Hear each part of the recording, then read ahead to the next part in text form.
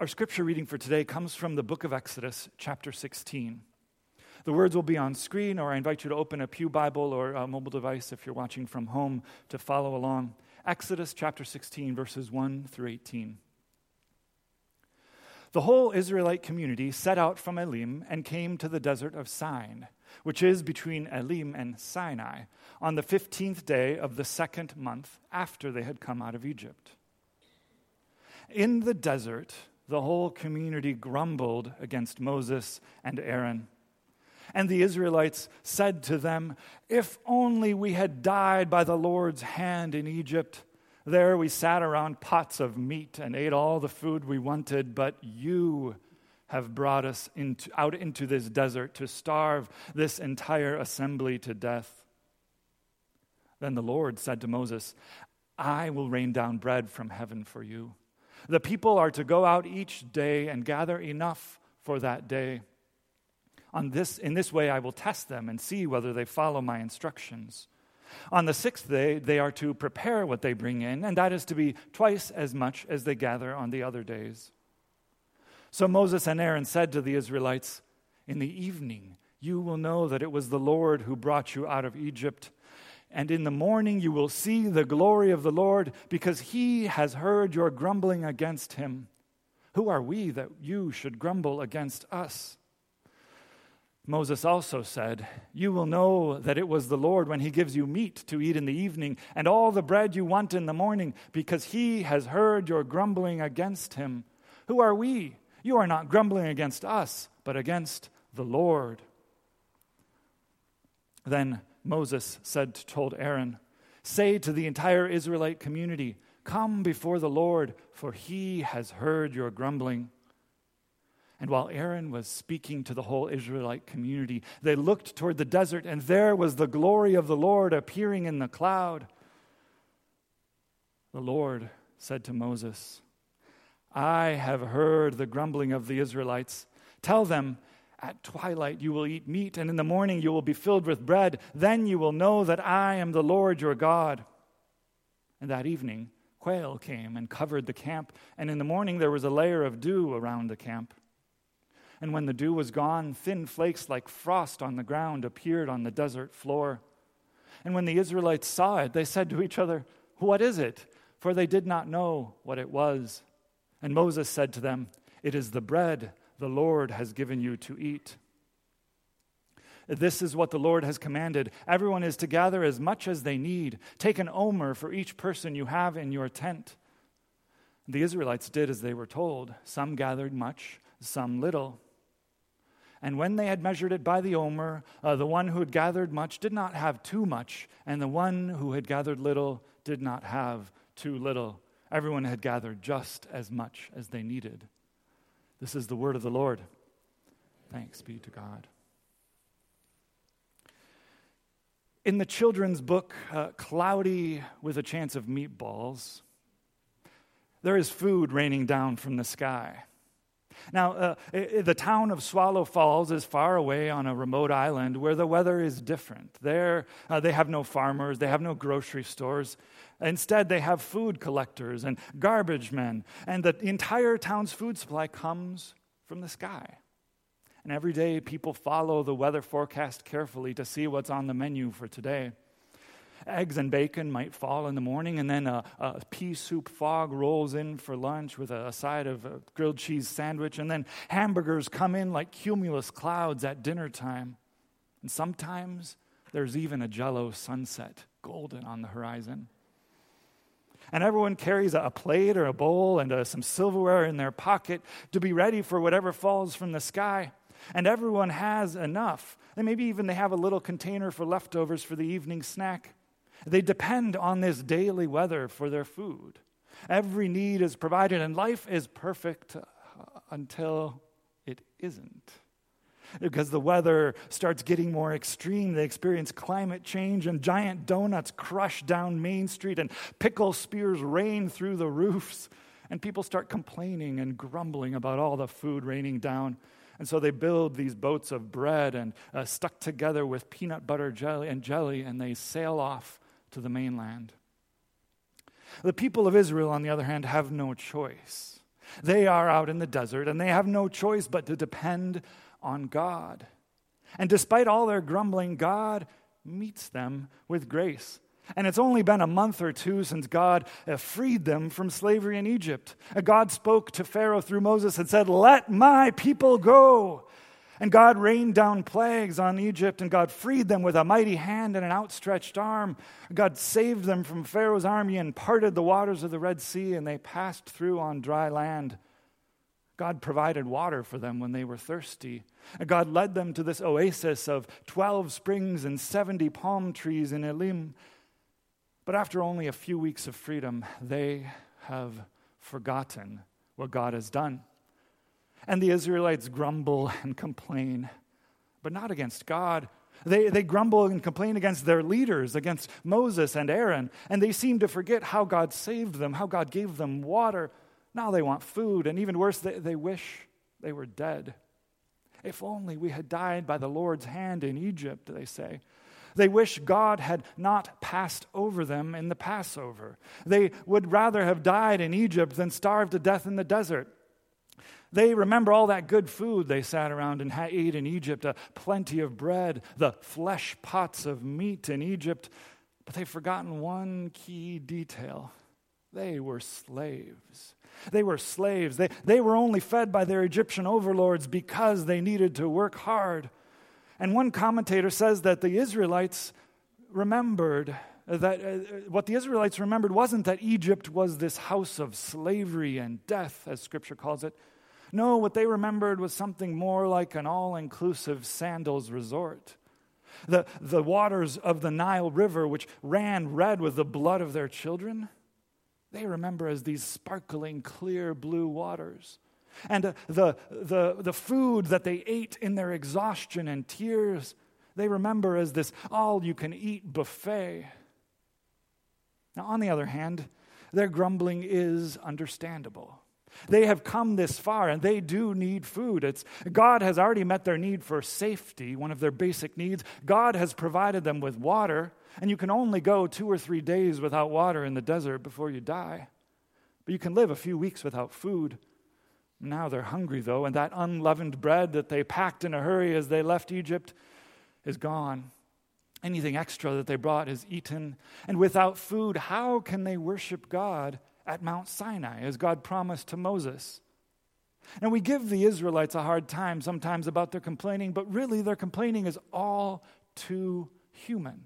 It's all about those basic human needs that we have. They need water. They need food. They need safety. How can they survive in this desert? They're used to the lush, green, abundant waters of the Nile Delta in the land of Goshen. They're used to living in a different climate. They're used to having all their needs met. It's all too human, and we're much like them. See, the Israelites want to go back to the old times. They want to go back to Egypt, to how it was there. They want everything where the land was perfect and good and wonderful for them. It's like people say sometimes, in my day, everything was better. Kids respected their elders. People helped their neighbors. We went to church. We did our chores. We walked to school uphill both ways. And we never complained. The point is, I think, that times were better before. But were they really? Maybe those times were better for you, or maybe they weren't.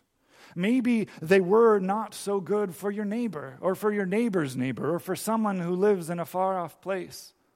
Because if we're honest with ourselves, we are not all that different from the Israelites. Another commentator says that every church has a Back to Egypt committee. A Back to Egypt committee. It's that group of people who sit around with their coffee and grumble about how things aren't like they used to be. You know, you've heard them. They say things like, the organ used to play the good old hymns, and the preacher preached the word, and our church was growing, and we had so many programs, and we needed to make more room for Sunday school. You've heard them. Maybe you're one of them. Maybe you're a member of the Back to Egypt committee. Maybe you've said some of those things.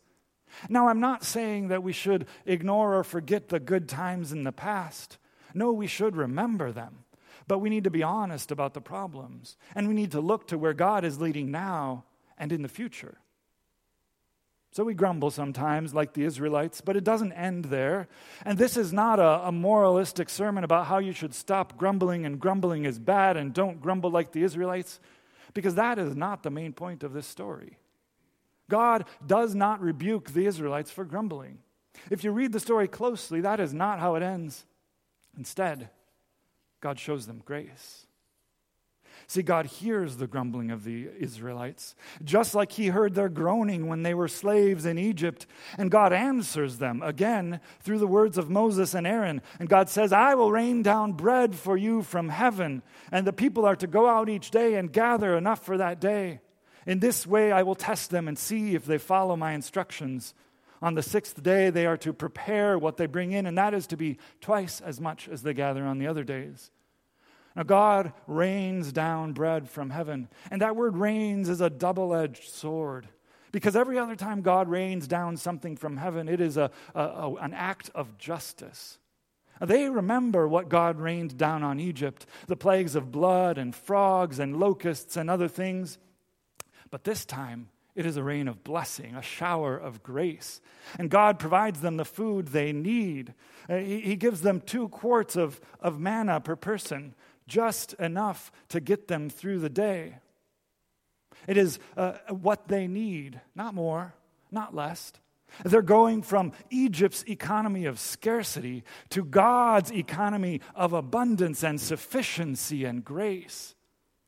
But that's not all they need. They need God's presence.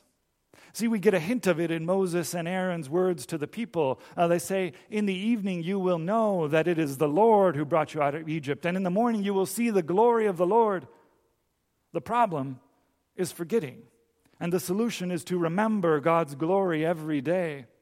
Even these Israelites who struggle with memory can know God's salvation. And verse 10 is the key here, the center of the story. It says this, while Aaron was speaking to the whole Israelite community, they looked toward the desert, and there was the glory of the Lord appearing to them in a cloud. And they turned away from Egypt and toward the desert, and there they saw God's glory. They were in God's presence, and God reveals his glory to them because what they need more than food and water is God's presence. They need to know that God is with them every day, every morning, every evening. They cannot forget it. They cannot escape it. God provides them food in form of this bread and meat, but even more, God provides presence. As God said to Jacob and to Moses and to Abraham, I will be with you. And here God says to the whole Israelite community, I am with you. This is what one commentator calls incomprehensible grace. They did not deserve it. After their grumbling, they deserved to be rebuked by God. And after some people disobeyed God's commands and gathered more than they should have been punished, we think, but instead, God provides for them. God gives them what they ask for. Even those who hoard manna get manna on the next day. Even those who try to get ahead by gathering on the Sabbath still get quail the following day. They don't deserve it, but that is grace, my dear friends of Jesus Christ. Because after Jesus fed 5,000 people in the wilderness, people had questions for him. They wondered, what are you doing? Give us a sign like that manna in the desert. It's as if they hadn't seen Jesus provide bread for them right then and there.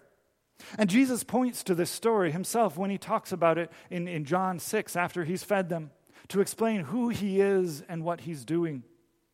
In John 6:32 it says this, Jesus said to them, very truly, I tell you, it is not Moses who has given you bread from heaven, but my Father who gives you the true bread from heaven. For the bread of God is the bread that comes down from heaven and gives life to the world. Sir, they said to him, give us this bread. Always give us this bread. And then Jesus says, I am the bread of life. Whoever comes to me will never be hungry, and whoever believes in me will never be thirsty. And that makes them grumble at him. Like the Israelites in the desert, they grumble, and Jesus continues a little further, I am the bread of life. Your ancestors ate manna in the wilderness, yet they died. But here is the bread that comes down from heaven, which anyone may eat and not die. Whoever eats this bread will live forever. The bread is my flesh, which I give for the life of the world." And he continues, "Very truly, I tell you, unless you eat the flesh of the Son of Man and drink his blood, you have no life in you. Whoever eats my flesh and drinks my blood has eternal life, and I will raise them up on the last day. Just as whoever eats my flesh and drinks my blood remains in me and I in them, just as the living Father sent me, and I live because of the Father, so the one who feeds on me will live because of me. This is the bread that came down from heaven. Your ancestors ate manna and died, but whoever eats this bread will live forever." When Jesus starts talking about bread and blood, people get weirded out. They start leaving. His followers start abandoning him. Even some of his disciples might be leaving him. And Jesus asks them, "Are you guys going to go too? Are you going to abandon me too?" And Peter answers, "Lord, to whom shall we go? You alone have the words of eternal life. We have come to believe and know that you are the Holy One of God." And this is what happens when we pray the Lord's Prayer, when we say, "Give us this day our daily bread." And God meets us and provides for us just what we need, which is somehow enough and more than enough. It's God's economy of grace and abundance and sufficiency. See, that is how God works, and that's what happens when we come to the table. God meets us here, and God provides for us. Not just bread and juice, but God provides for us his presence. God gives us this daily reminder of his presence that is with us, so that God's presence keeps us going in the desert. It's God's provision that walks with us through the wilderness. God comes and calls us to remember and to celebrate the feast in the name of the Father and of the Son and of the Holy Spirit. Let's pray. God, you who call us to the table, you who give us your presence and provide for us bread and manna, we rest in your grace. For we know that we are the grumbling people. We are the people like the Israelites who grumble against you and against your leaders. We want to go back to the easy way, to the familiar way, and you call us out into the wilderness, into your way of grace, into your sufficiency, into depending on you for our every need. So we lay our trust in you, and we hope and trust that you provide for us. As you have in the past, you so will do today and every day to come. Give us manna. Give us quail. Give us these daily reminders of your presence, of your glory, that we may see and know that you are the Lord who has rescued us out of slavery and bondage to sin and into the glories of your kingdom. We come as your children to the table, asking for your provision on this day. Through the blood of Jesus and his flesh, and by the power of the Holy Spirit, your presence among us, we pray these things. Amen. Welcome